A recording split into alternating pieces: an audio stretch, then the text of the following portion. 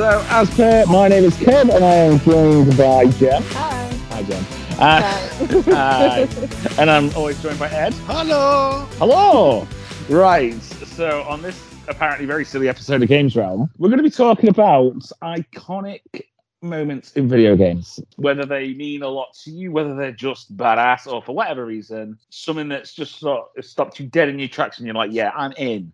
This is awesome," or something that like took your breath away, or it doesn't have to be the same as that's on every list video on YouTube. It's stuff that is for you where it's like, wow, this is awesome. There will be ones that I imagine are quite common. So let's get into it. The way we're going to do it, rather than being like, what are your favorite things, we'll probably pick like 2 or 3 each, and then we'll do some honorable mentions. Does that sound good? Yeah. It's me. Cool. Let's go. Right out. So we'll go ladies first, Ed.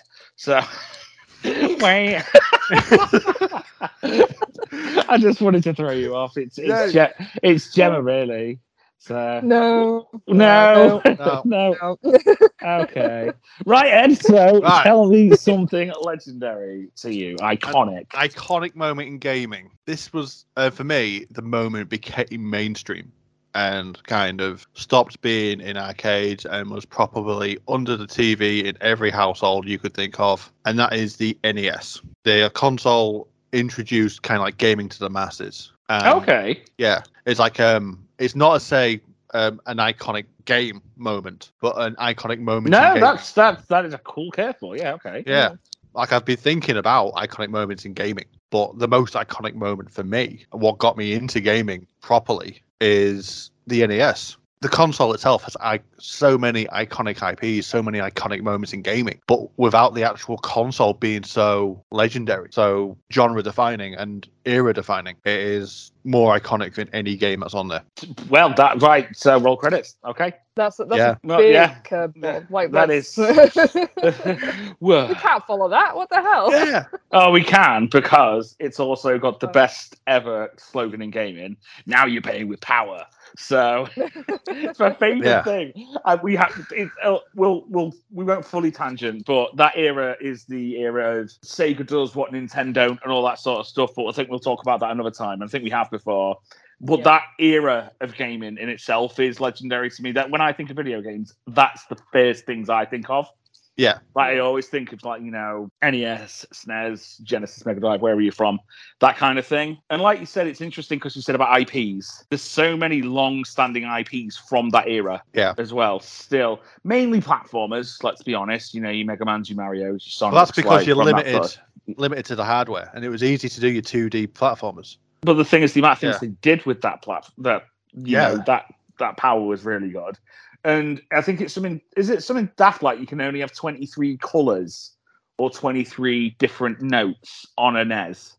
Like it's so limited in terms of if you look at the amount of stuff they've done with it is ridiculous. Yeah. So the amount of space on an NES cartridge is laughable in today's standards. What's also laughable is the size of the NES cartridge when you actually take it off, and it's like the motherboard's like a tiny, it's like a stick of RAM. It's just like, why is it? I know it needs to be proprietary, but why is it like the size of a slab? So crazy. Yeah, but everything about that console, like I said, the cartridge, the controller, even down to the shape of the console and the font they used on the console, you see that. And you instantly recognize the Spider-Man 3 font on PS3s, right? So that's just a Sony flex. It probably was one. Look at us, we've got Spider-Man. We're gonna bang it on a PlayStation. We've got angsty Spider-Man in the Venom suit, and now we've got a console. Suck it, Xbox. I'm honestly surprised they didn't do a Black Symbiote Spider-Man version of the PS3. There's still time. Well, even over 2 generations on from that, there's still time. There's always time, Ed. They'll bring out the PS3 Mini, in 20 years' time, whatever, and they'll do one with the symbiote thing on it just for you. Yeah, and they'll get Topher Grace to release it, the guy who played Venom in Spider-Man 3. I thought you called him Toffee Grace. Toffee Chris. My mate. Toffee Chris. Toffee Chris. Oh I said Toffee Chris. I bet everybody's missed us. So yay, Games Realm. So good. Right. Jem, have you got one? Off the top of my head, I don't think he's actually talked about as much these days as it was back then. But because Uncharted 2 is everybody's favorite. It's not my favorite, but it's everybody's favorite. And the scene that I think is what made it was like literally the opening scene where Nathan Drake is hanging off the train, off the side of the cliff. Mm-hmm. Very cool scene. It was such an iconic moment for a lot of gamers in the PS3 era because it was something that it was on a scale that apparently had never been done before, and it was highly talked about. I was reading an article about it a couple of weeks ago, actually. Apparently, it was a huge topic of conversation when that game first released. Like, it was so many people in the gaming industry as well said that it was on a scale that people had never seen before. Like, Naughty Dog had done something unexpected, something new. I think that's quite, yeah, and like I think that one kind of comes to mind for me just because like I think it just paved the way for Naughty Dog being more recognizable. I think Uncharted 2 kind of brought them into the light a little bit more after that. So I think that's a very iconic moment in video games. Yeah, definitely. I got into Uncharted just before Uncharted 2 came out. So I used to work at my local Blockbuster like years ago. And I was an Xbox 360 guy. Like, I'd hardly played anything on PS3. And I said to my boss at the time, I was like, what's exclusive? Like, you know, what's awesome? Because I went PS1 to, then I went to 360 and then back to PS3. So I was like, I've missed some stuff. He's like, you tried the Uncharted games. And I was like, okay, cool. And Uncharted 1 was kind of fun. It was all right. I was like, okay. And that was like in the October. And then there was like, oh, by the way, Uncharted 2 is like in November. I was like, whoa. So I remember one of my perks when I was there is that you could rent games before they came out. And I remember putting it on. I was like, holy butts, this is ridiculous. Why is he hanging out of a train? This is nuts. And yeah, the scale of it was crazy. Yeah. Like, it was that thing where it was bigger, but not for the sake of being bigger. It had a reason. It was a big impact. Yeah, absolutely. Like, it's easy to do peril for the sake of peril, but that it was tonally perfect for the game it was introducing you to. I love how they redefined the adventure genre. Like, just everything about it. Like, the way the characters talk to each other, the gunplay, the adventure, like the exploration and puzzles. And then they had this, felt like it was peril on rails. Like, whenever you jump for something, you'd like occasionally slip and put your hand up. And for the first few times you see it, you think, oh my God, he's going to fall. Before you realize it's already scripted in that it was going to happen. Yeah. But these moments of peril like pull you into as a gamer. And like the big moments in the Uncharted games, like in Uncharted 3, flying out the back of the plane. That's the biggest moment in Uncharted 3. Like these big moments, like you said, it's not peril for the sake of peril. These things are very heavily ingrained in the narrative because Uncharted isn't about the action; it's about the characters, and they've always done that balance really well. It's like they've taken the best bits from Indiana Jones. Like, he's not an adventurer at heart; he's a teacher. Yeah. But he finds himself in these situations that are beyond his control, and he's just an ordinary man who has no fighting skills, and he's up against whatever he's dealing with, and he's just trying to do the best he can. They've managed to get that essence and perfectly move it into another character, and it works fantastically. Cool. Kev? Mine's a little bit cheaty because it's a franchise one, but it happens like in every single one, so it's okay. Plus like a little bonus pilot. So mine is every time you get the Master Sword in Zelda. Particularly my favorite two, Breath of the Wild, because you have to... This is interesting, this one, because you have to have 13 hearts to actually do it, because it does take your health off you as you do it, which I thought was really cool, instead of just being like, I'll go find it. Like, once you do, there's such a, like, you have to go through, like, the forest and stuff, but that's a labyrinth puzzle on its own. It's like, you don't just go get it. There is a whole thing about it, which is really cool. And then you've got to have experienced so much of it or played enough of it to, like, you know, you'd be into it by then. So when you get the sword, it's like, holy shit, here we go. This is where it really opens up. And you've already, you know, stacked in like 20, 30 hours, and then you get the sword, and then it really opens up, and it's like, holy shit, that's cool. Yeah. When you get the sword in A Link to the Past, because still one of the greatest games of all time, and again, the 3 amulets come up, and then you get the music and everything, you do it, and then suddenly, instead of being in the forest like full of shadows, it opens up, and it's like, fuck, let's go, this is awesome. Do that, go to the palace, cool, have a fight with, you know, half-time bad guy, okay, and then you turn into the Dark World, and then it starts like, you know, all this is just whistling and stuff, and then it's got stuff on like the screen. We've been taught to telepathically, and then does the cool little spin, does that, waves the sword, and then the music starts, and it's like all about it. Let's go. Let's fucking go. My afternoon is done. So yeah, but yeah, anytime any Zelda game where you get something like that, there's always a big thing about it. Oh, absolutely. Yeah. And they make it special, and it's not, they just got the Master Sword again. Like, there's always a cool, different thing each time they do it. Yeah. So Nintendo are shameless at, like a lot of people, I suppose, rehashing the same story or the same game and the same franchise, yada yada, and but they're good at it, so they get away with it. But at least this time they actually put an effort in. Yeah. Rather than like, oh look, there's more Donkey Kong bananas. Cool. So it's like I love the Master Sword reveal in Ocarina of Time. I know you're not really a huge fan of that. Trying again. Yeah. I've got my 79th Switch and I've got N64 online now, so we're trying again. But when you get the Master Sword then, and then you time travel, and then you're in this like apocalyptic version of the world that you were just in as a child. This is cool. Yeah, it's brilliant. It's great. It's like it completely flips the game on its head, and you're having to rediscover everything that was lost. Would you say it's out of time?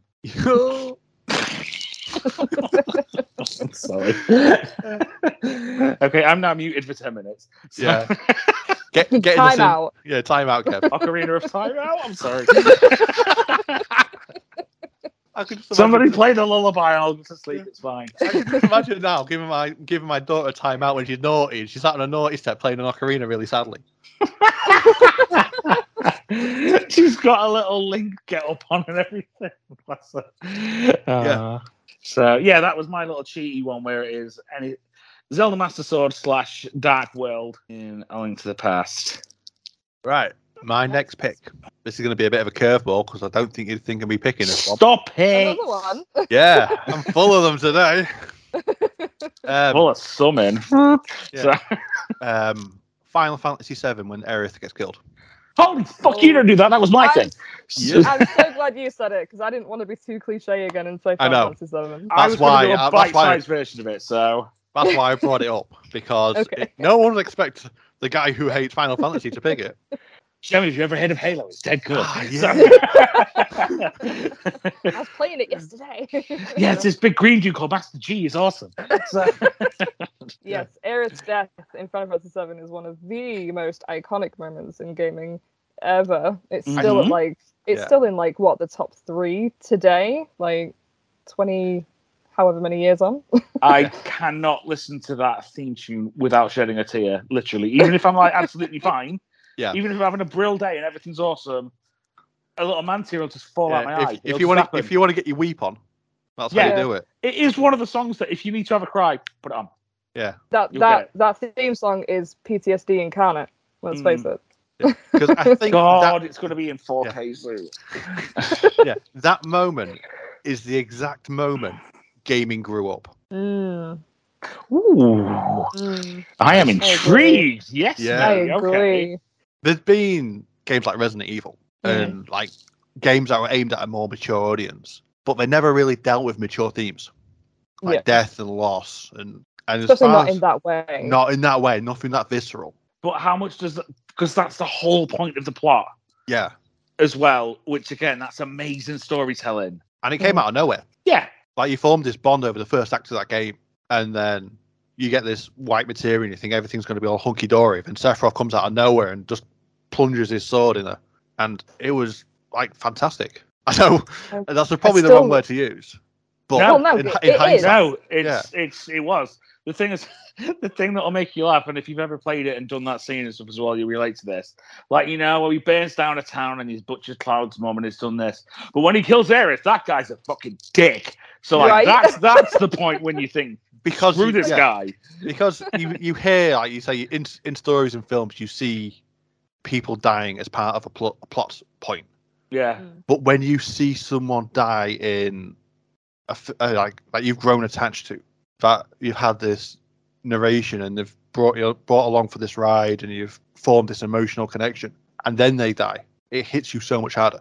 God, it sucks because you lose all of her equipment as well. Yeah. When you see some of it, because when you see it in your inventory afterwards, and it was like, but that was Aerith. Ah. And it's like, and it's that, but like, as you say, when you play the rest of the game and her stuff's like, unequipped and that, and it's like, then you remember why it's unequipped, and you're like, oh, now it's really sad. Oh. Yeah. So beautiful. I still remember the first time playing through it. I think I was like 8, 9 years old. The first time I played through it. I'd have been 11 and I cried. I remember I'd cried my fucking eyes out.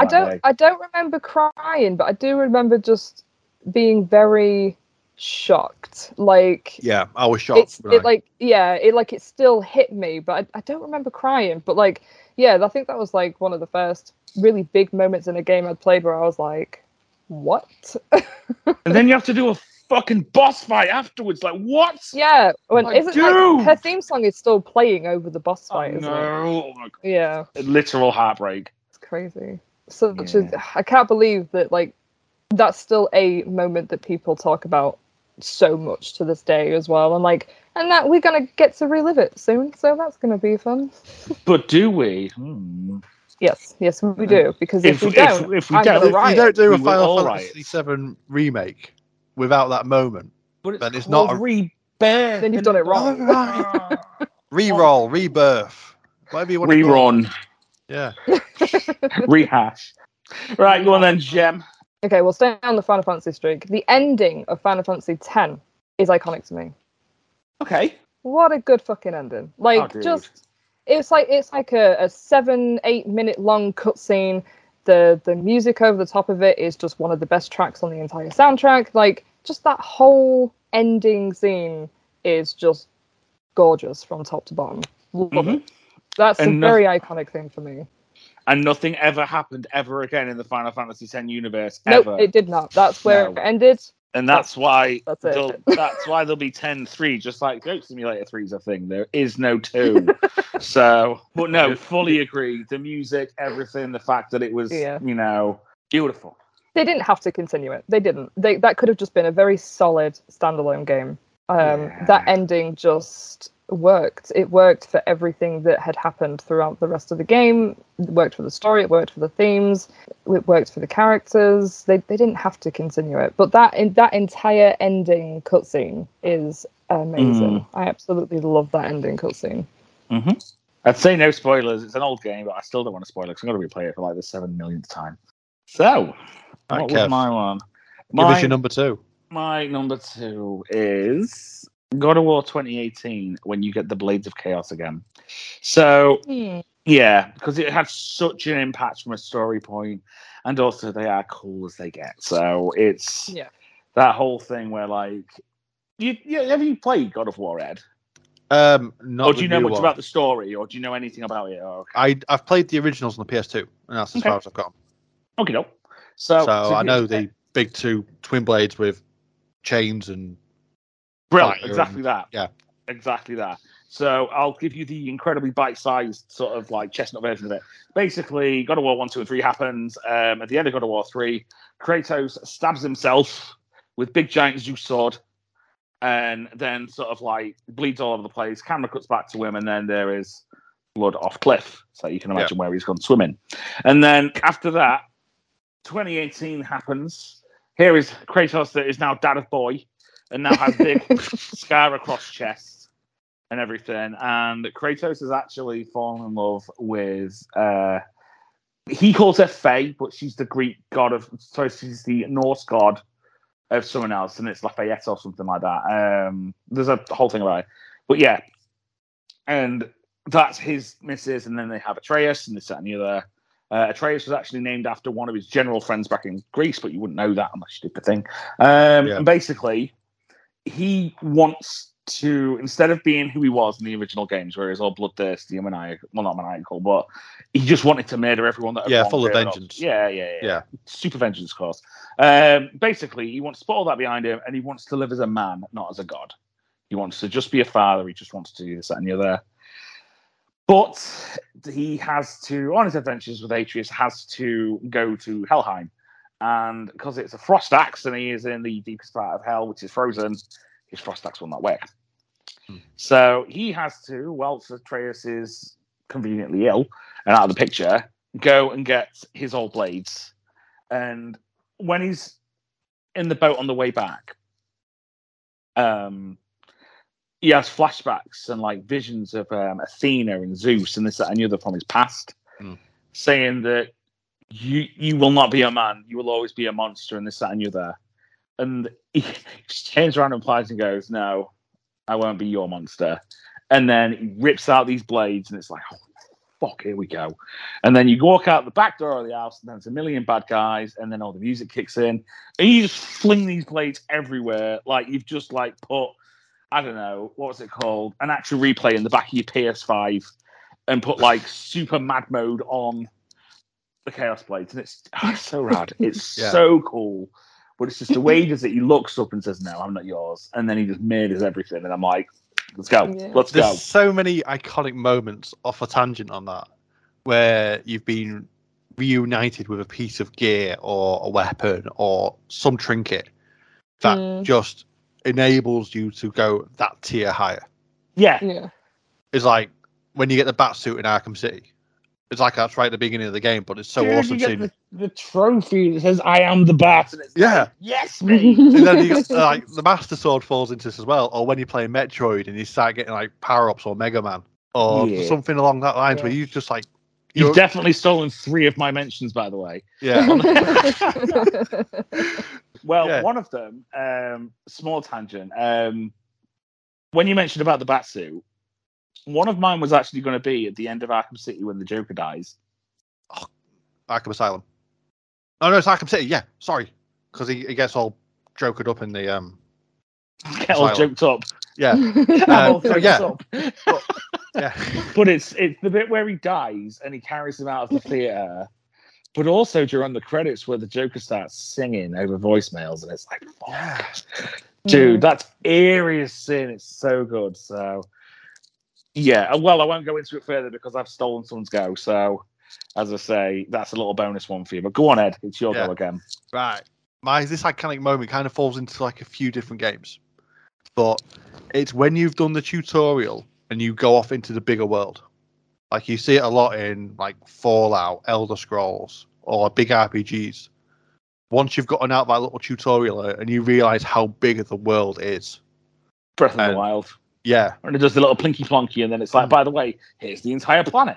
So, it's like the one that got it for me was Oblivion on the 360. When you come out of the sewer and you come out in the daylight, and it is just this whole world, and you can go off and do what you want from that point.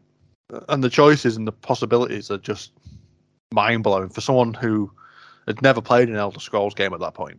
And to say, right, off you trot, do what you want. And it was just overwhelming for me because I think for the first 20 hours of me playing Oblivion, I'd never even seen an Oblivion game. I just wandered and explored. I think RPGs are a bit of a cop-out, though, really, aren't they? Yeah. Because you never find the Elder Scroll. You do in, what is it, Skyrim? I think in the Thieves Guild, you do a mission to steal one. Well, not the Elder Scroll. It's one of the Elder Scrolls. Not the Elder Scroll, is it? No, not the. Like but you there's don't like find, a collection you of don't, them. you don't find the Elden Ring or the Dark Soul. I think it's Yeah, and what is the Legend of Zelda? Nothing but a legend, my friend. Yes. A legend that is told many ways, many times. Well, it's fucking hell, don't get me on the Zelda timeline, Jesus. So yeah, but it's like that moment in, like, say, it's like in Horizon, when you start exploring outside your village. So James is like, oh, Raggy? Yeah, and back. 3, 2, 1, you're back in the room. So yeah, it's like that moment where you kind of have taken off your rails and the safety net's off, and you're there to go about your business. And it's in so many games, and it's done so many ways, but that moment is always like fantastic when you just realize this is your quest, this is your job, this is your life, go live it. And it's always fantastic, and it's done, like I say, it's done so many times in so many ways, but it's such a good feeling when you're finally off on your way.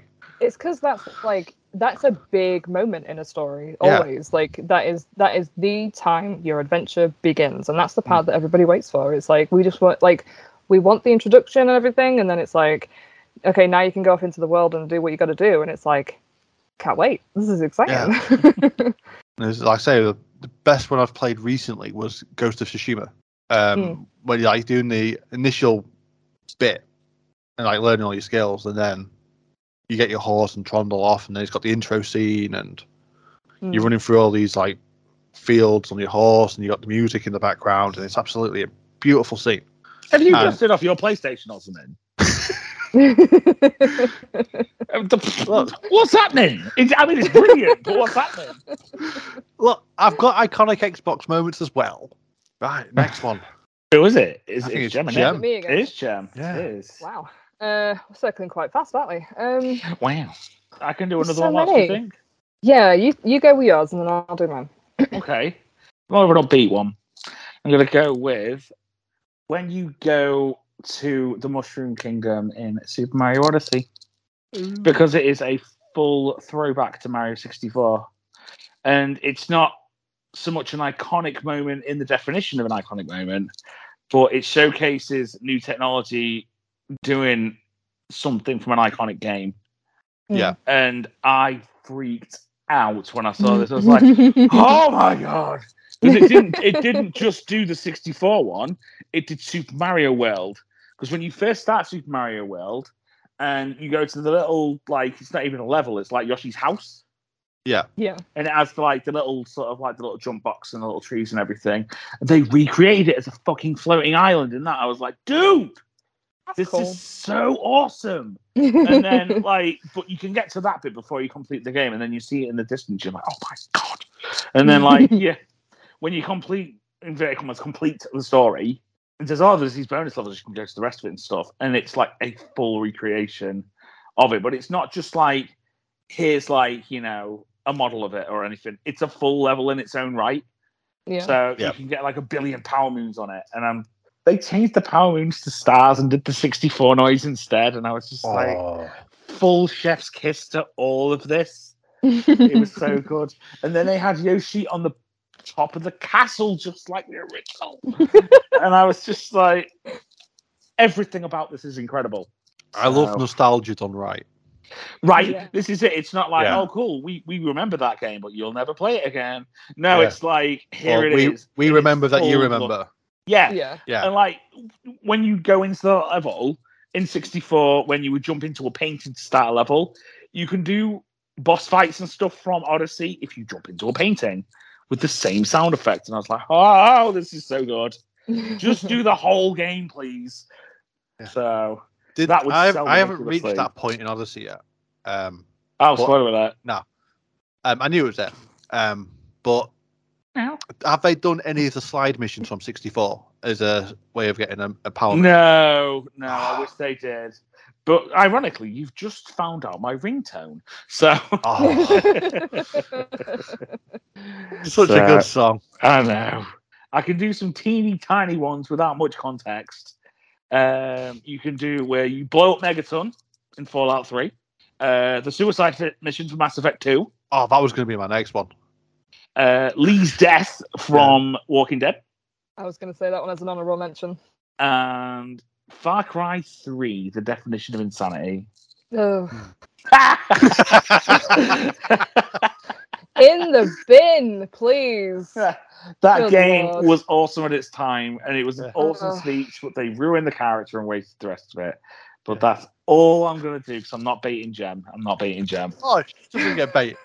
She got jibaited. Oh my god! You can hear the eyes roll over the internet. I know. Oh my god! So, I don't mean to dislike it as much as I do, but it's all I heard for months was just people saying, "Do you know the definition of insanity?" And I'm just like, "Please stop!" Like, it was good at the time. I don't care now, but it was good at the time. They beat it to death, and then it got beat to death even more, and it just needed. I can't even describe how. So proud. Anyway, have you got one now, Gem? I do.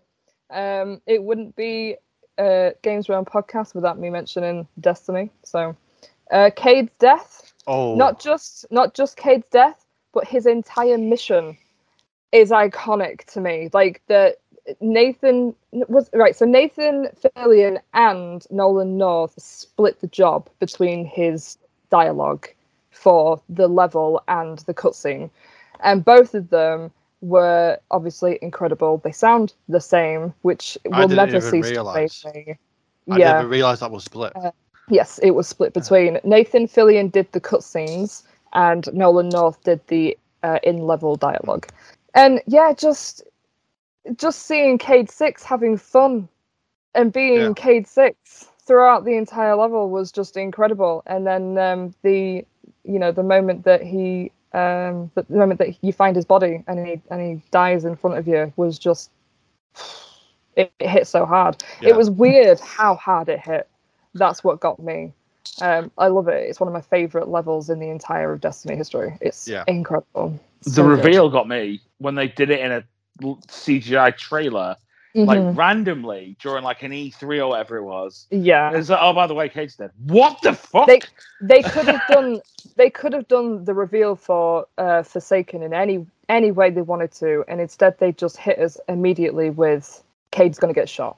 It's like literally a 60 or 90 second clip in it. It's not even. Yeah, it's not even that long, and everybody just collectively lost their fucking minds. Like, it was insane. Yeah. And then you actually get to play that level, and like you already knew what was coming, which I kind of liked that you already knew that it was coming, because you didn't actually get to see. Obviously, they didn't show you how it all played out. So I'm not like, that doesn't faze me at all. But then you actually get to play the level, and like Cayde 6 just being himself and having fun with what he does, being a Guardian, was just such a good time. Yeah. And then it flips it, and it's heartbreak and tears and anger and I want revenge, and it was just incredible. Well, it is my most favorite moment in all of Destiny. It was just too good. So I've played as a hunter since Destiny 1, and to see Cayde just get gunned down like that, it was hard. I still maintain that it was probably the worst but also best decision they made. Worst because the game lacked something in character since Cayde left. There's not really been anybody that's kind of taken his place, which in a way is nice. Yeah, there's no comedic relief. Yeah. But it was also the best thing that they did, because everybody loved Cayde. If you're going to pick somebody to kill off, you pick the one people love the most. That will have the most impact. So Cayde cool. It's such a double-edged sword, but it was a good choice. Well, what I think was lacking from Destiny was, you see all these villains getting killed, all these like big monsters and stuff, but there's no peril on the light side, and that added that into the game, that nobody is invincible. Changed. Yeah, everything changed after Cayde died. Everything that is happening in Destiny right now narratively is happening because Cayde died. Because of the person that killed Cayde.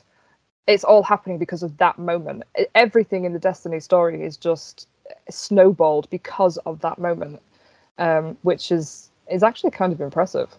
Yeah, but the fact they didn't wuss out and say it was a bait and switch, they kept they kept with it. Stuck to the guns. Yes. Yeah. Yes, absolutely.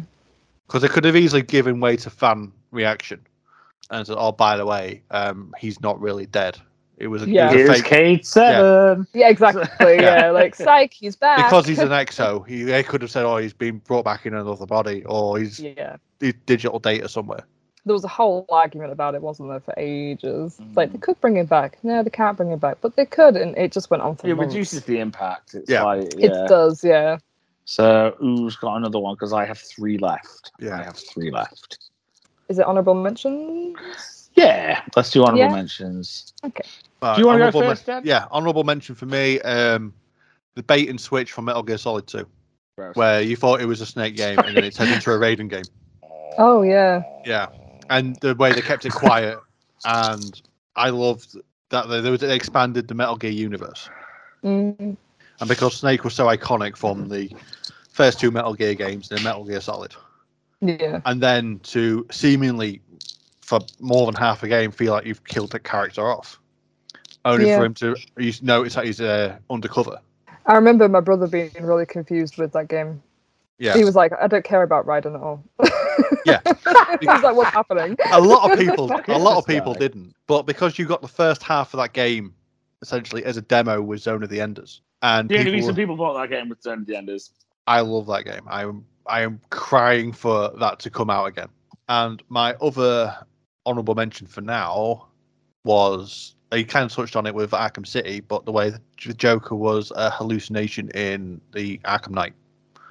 Yes. I enjoyed the back and forth and the fact they never really revealed that going into the game, and then all of a sudden you realise that you're infected through the Joker toxin, and Batman is not going to be able to recover from this, and he starts to hallucinate the Joker, and that's his side that he's losing himself. Do you remember the scene where it happened, where you had the canisters and the music came on? Dude, so good. And then you start like hopping to rooftops, and then it's just like, oh hey guy, and you're like, what the? Yeah. It's great. It's like this ghost. It's like a ghost of remorse following him through the game, and the whole game is about. That's very mistakes. deep, and that's very cool. The whole game is about the mistakes of Batman and his failings, and that's where the story shines the most. And the two biggest failings in Batman was the fact that he let the Joker die, and the fact that Jason Todd became the Arkham Knight. And they were both thrown headfirst at him, and I thought it was fantastic. Yeah, real good. Not keen on the old Batmobile though. Oh God, though, that is not an iconic moment. Let us drive past that. So, Hey. Up to you, Jem. Do you want to go next, or do you want me? Yeah, you go. Okay, my 3, which I will go through. Mega Man X, because it wouldn't be Games Realm if I didn't talk about Mega Man. Mega Man X still being one of the greatest games of all time. It's a cool thing where, like, in the intro stage is iconic anyway, because it's awesome and it sets it all up. But when you go to the first level that you meant to play, which is Chill Penguins, you go into there and you start it, then you go to about halfway through the level, then there's a capsule you have to run through. And then suddenly, there's a hologram of Dr. Light, who's like the guy who created him, who's been dead for like 30 years, saying, X, I've hidden all these upgrades in the world. I need you to fight evil and this, that, and the other and overthrow like Sigma and stuff. And it's like, whoa, you're dead. This is cool. Like, what? From beyond the grave. And then like he gets like jet boots, so obviously he gets a brand new pair of Jordans. And it's like Mega Man gets like an awesome pair of shoes, and then he can like dash everywhere. And I'm like, holy fuck, this is where it begins. And then like, I don't know. If it's the fun side of finding all the upgrades in the game. It's like it's the most, it's such a common thing and all the rest of it. Yeah, but moment when you complete the suit. Yeah, you start the suit, you get some cool shoes, and you're like, cool, I can dash everywhere now. That's awesome. And now I know there's something in every level, so let's go get him. And that makes you want to do it more. Narratively, it does help because later in the game, if Zero sacrifices himself, then you get his Buster if you haven't got it already. It's a whole thing, so... But you think, these are like robot dudes, why do I care? But then you think, this is actually really cool. I'm in. So, there was that. There was that one. There was the Mario games from Mario 1 onwards. Warp whistles and warp zones. Oh, yeah. In 1, 2 on Mario 1, when you break the ceiling, when you're underground, run all the way over and go to the warp zone. Still brill. Love Easter eggs and secrets. I remember doing that for the first time, and I found it by accident. Yeah. You thought you'd put the game out. I thought I was being clever. Yeah. And I thought, right, I'm going to skip the whole level because I can work on these blocks. Yeah. And I legged it to the end, and it's like, oh, wait a minute, welcome to Warp Zone. I was like, what? It's like, what if I jump into this? Oh, wait a minute, I've skipped the whole part of the game. And then there was warp whistles in Mario 3. Yeah. I was like, what? Ah? And then the last one was Joel's lie in The Last of Us. The very end of the first Last of Us. You're really going with that moment? I am going with that moment. I thought you would have gone with the giraffes. Everybody goes with the goddamn giraffes. Everybody always talks about the giraffes being the most iconic moment. I think it is an iconic moment, but I don't think it's the most iconic. Yeah. No, like it's a nice moment. Don't get me wrong, but amongst all like death, disease, and zombies and stuff, and like, oh, that's kind of cute. But yeah, I think the Joel lying moment is more impactful. Well, yeah, Yeah. true. For the story. Yeah, because when I remember the first time in 2013 when I played it through and I got all the way to the end, I was expecting this, something, some sort of clarity or some sort of, and it's like, no, that guy just straight up fucking lied and gunned everyone down. And I was like, well, okay then. And then obviously there was no plans for a Last of Us 2 at the time, there might have been, but there was no hint of it. No. That game could have been capped off and just left as it was. So I was like, what? He just killed everybody and nobody's going to be okay. There was that moment where it was like, because of the way that they cut the scene, obviously, there was that moment where you see him driving away in the car, but you don't see Ellie at first. And I was like, oh, he left her. Did he leave her? And then she's there, and he lies. He doesn't tell the truth. And I was like, dang. And then when she confronts him after that, and he still lies, I was like, dang. This is it. He's doubled down on it. He's not letting that go. No. But the story's always hinted that he's a very morally grey kind of person. Like, he never really wanted to do this in the first place. No. Absolutely. What it's like, you've got to think that we're going into episode 10 territory. Yeah. This is like, it's the whole thing where, like, obviously death and loss can make you act in different ways, especially if he's lost a daughter, and now he's got like a daughter-like figure because of Ellie and all that and the other. So I can understand the logic, but he straight up fucking murdered everybody, and could have like saved the world, but he didn't. So fuck Joel. So now, well, we made him do it. All right, we were the ones. We murdered those people. Yeah, I'm just not paying £70 on Friday to relive the meaning of loss, because I would have lost 70 quid. So I'll get it eventually. But I'm passive aggressively buying it in spite of everyone saying it's not worth the money. Angrily going to buy it when it's half price. So I'll buy it like 2045. I think I'll wait. Yeah. When it's been remastered again. I've played Last of Us 1 and 2 in the past couple of years, so my memory is refreshed of the events of that. I am okay with not playing that for now. Yeah. I mean, like, visually it's cool, but it makes me laugh because they're doing the fucking, like, here's the PS4 version, here's the PS5 version. It's like, dude, it didn't even come out on PS4 properly. It was a remaster. It was literally a port. Why aren't they showing the PS3 version to PS5, and then that will be like, yeah, cool. Holy shit, look at this. I've seen a few PS3 versions, PS5, but it is mostly people comparing the remaster to the PS5 version. So it don't matter what you put on it. It is a cash grab, but they know what it was going to do, and it is a good game, so whatever. Yeah. So I get it. I feel bad for Naughty Dog because it's not them that put the price point on it. It was Sony. No, well, yeah, Sony. Well. If we're Sony customers, we could get a little bit of money back. So, but I'm all out of moments and stuff. Unless anybody else has got any. No, so bonuses. The only other one that I mentioned, there's one that you mentioned, was the Suicide Run in Mass Effect 2. Yeah. Because that game was so special to me. Because it's like one of the first games I played on the hardest difficulty from start to finish. Did everything, played everything the game had to offer, did all the DLCs. That's the culmination of all the effort. And the fact that you pull out this massive cannon out the belly of your ship and blow this thing up, and all your crew survives if you do it right. And it's just the ending from that, like the relief once you finish that mission and everybody comes back. Yeah. It's such a good feeling. And I've never felt that way about a game since then. I miss Mass Effect. No, I want to replay the but I'm holding off because I still feel the game's too fresh in my mind, even though it's like I haven't played it since Mass 3 finished. I feel bad because the only one I genuinely really loved was Mass Effect 2. Like, I've played them all for the sake of the story. I just don't give a fuck about 1, 3, or Andromeda. And I really want to, but I just can't. Yeah, I want to give Andromeda another go. I've still got the disc of it. It's not even the technical stuff that bothered me. I just played it. I was like, I'm just kind of bored now. So it's like I was so connected to Shepard going in with this new crew. It I felt very disjointed. It didn't feel like it felt like a cash grab spin-off, which it probably was. But they could have done more to pull me in. Yeah. Also, once again, it wouldn't be Games Journal without pouring one out for Anthem. What could have been? Right. Yeah. Yeah. As soon as you said it, I was like, what could have been? Yeah. My last one, which I just thought of because you mentioned Mass Effect and stuff as well, was when you first played Dead Space. and then you go into the Ishimura, and then everyone's dead, and you're like, what the hell's going on? Then all the lights go off, and all like Everyone's they dead. start, everyone's dead, and like all the lights start flashing. It's like, The not doors again. are like opening and closing, and suddenly fucking like necromorphs and stuff just out of every vent and everything, and you're like, whoa, Yeah. what's going on here? This is crazy, and it's like proper. That gets your adrenaline going.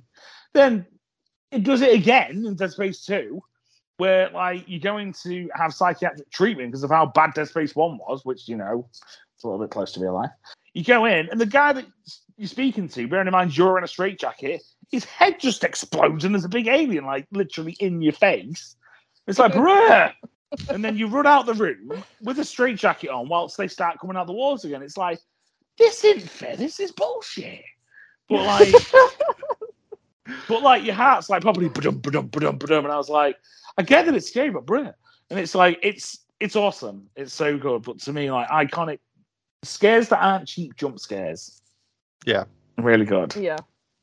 So when we played Dead Space 5, like Callisto Protocol this year, I'm so excited. Oh my God. Well, I'll just reel off mine. Like, I've been remembering them as we've all been talking. I won't go into detail on any of them or anything like that unless anyone's got anything to say about it. But you mentioned one earlier, Lee's death in Telltale's Walking Dead. I've got a few from The Last of Us, to be fair, but specifically, without spoiling it, Ellie leaving Dina in Last of Us Part 2. Yeah. That scene is... Oh. And then there's like Ellie and Joel's arguments, but there's quite a few. So, you know, I'm not gonna dumb that one one of down. them. Yeah. Drama. In Uncharted 4, Nate and Elena talking about their marriage when Nate admits that he was being selfish and he was trying to protect himself and not her. I thought that was a big deal in that game. Dom's death in Gears of War. Oh, yeah. Oh. Yeah. And when he finds his wife in the second one, I thought Yep. that was a really cool moment. Yeah. Like heartbreaking. but And cool. then, absolutely. And then my last one was at the end of Horizon Zero Dawn when Aloy finds Elizabeth Sobek on Earth. Oh shit. Mm. Yeah, that was really good. That Yeah. was really, really good. And that's it. That's all mine. Ironically, at the end of all this and these all amazing things, I can't get Marcus Phoenix's weird voice out of my head. Did you guys make it out okay? And I'm just like, oh, ruin the moment. Damn. And I'm just like, oh no. Like when He's he, supposed to be dead somber and like, you know, he's just died and he's just like, I need to go kill somebody. And I'm just like, what's no dude. it's like when he's when you're shot and you come on across the floor. He sounds like a grizzly Rick James or something. I'm going, God damn! Grizzly James. Well, as always on Games Realm, we do like to end on a high note. So yeah, Because I mean, a lot of those iconic moments are sad or tragic or Yeah. just like Well, really. it's the emotions that stay with you. I think even though we've discussed them, we might have bastardized them a little bit with humor. So That's what we do. It's what we Yeah, do. that's what we do. So, Games Realm. yeah. Don't forget to follow us. Yeah. We pull up the heartstrings, but also the funny bones. Well, not the funny strings of the happens. Right now, let's wrap it up. Basically, we haven't been around for a little while, we know. So when we do come back and stuff, please remember to follow us on socials, engage with us anywhere and any way you want to. Just get in touch with us if you want to talk about anything. If there's any topics you want us to cover or anything you want to go further with, please let us know, because it's always fun to interact with you guys and it gives us fresh ideas as well. Right, so I'm going to peace out because it's about that time. So bye. Bye. Bye, y'all.